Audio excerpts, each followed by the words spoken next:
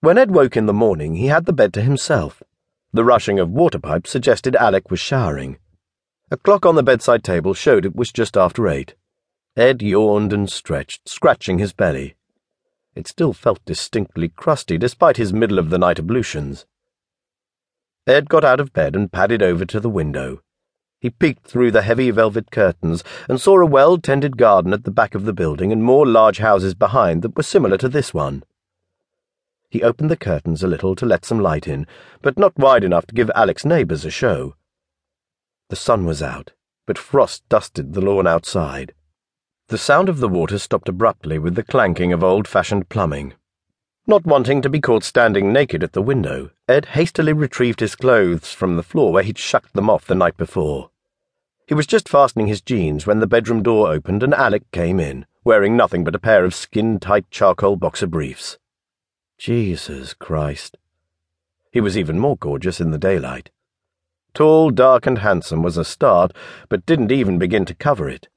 Alec was broad and lean, with the perfect amount of muscle on his frame.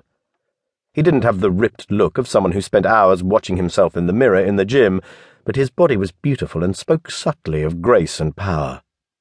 Best of all was his body hair. Ed was a big fan of a hairy chest and constantly bemoaned the fact they were so unfashionable these days. He'd give anything to have more than the few paltry hairs that grew around each nipple on his own smooth chest. He did shave those off because in isolation they looked ridiculous. Alec's chest was glorious.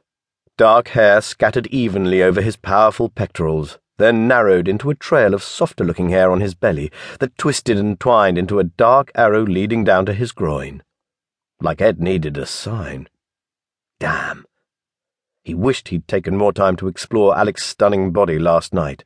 He would have liked to have licked and nuzzled that chest for a while before cutting to the main event. What a wasted opportunity. Maybe he should ask Alec for his number. Alec cleared his throat. Ed's cheeks and ears flamed hot as he realized he was ogling shamelessly. He snapped his eyes up and met Alec's gaze. Alec's hazel eyes were compelling in daylight, but his expression was flat and unamused. Ed blushed harder. Alec turned his back on Ed and went to the built-in wardrobe to pick out some clothes. Ed noticed faint lines of pale scars that marred Alec's back in the light from the window. They striped his shoulder blades, cutting across the smooth skin. Ed frowned as he wondered what could have caused them. "I'm afraid I have to be somewhere this morning." Alec stepped into some expensive-looking chinos, pulling them up over his muscular legs. "I'm sorry to turf you out." He didn't sound sorry at all. A sick feeling of disappointment settled in Ed's belly like a stone. In the darkness he thought he'd felt a connection, a momentary tenderness that made him hopeful. Now, in the cold light of day, he felt foolish and cursed his overactive imagination. Ed gritted his teeth and took a deep breath before replying, "No worries, I'll need to head to the gym anyway, and I'll have lunch plans." This was exactly why Ed didn't do one-night stands anymore, because on the odd occasion he had in the past, he always felt crap about it in the aftermath. No matter how good the sex was, it wasn't worth feeling like shit the next morning. Even when you parted on good terms, there was something uncomfortable about the whole morning-after disconnect after spending a night with someone. Ed pulled his t-shirt over his head and sat awkwardly on the edge of the bed to pull on his socks and shoes. The sheets were rumpled and smelled of sex. The intimacy of that moment seemed a million miles away now, and Ed fleetingly wondered if he'd dreamed it. He pushed the images away and stood. "I'll let myself out." "Okay, sure." He looked up and met Ed's gaze. There was a flash of something in his dark eyes. Regret. Or discomfort. Ed didn't give a fuck right then. He just wanted to get out of there and get home so he could wash Alec off his skin.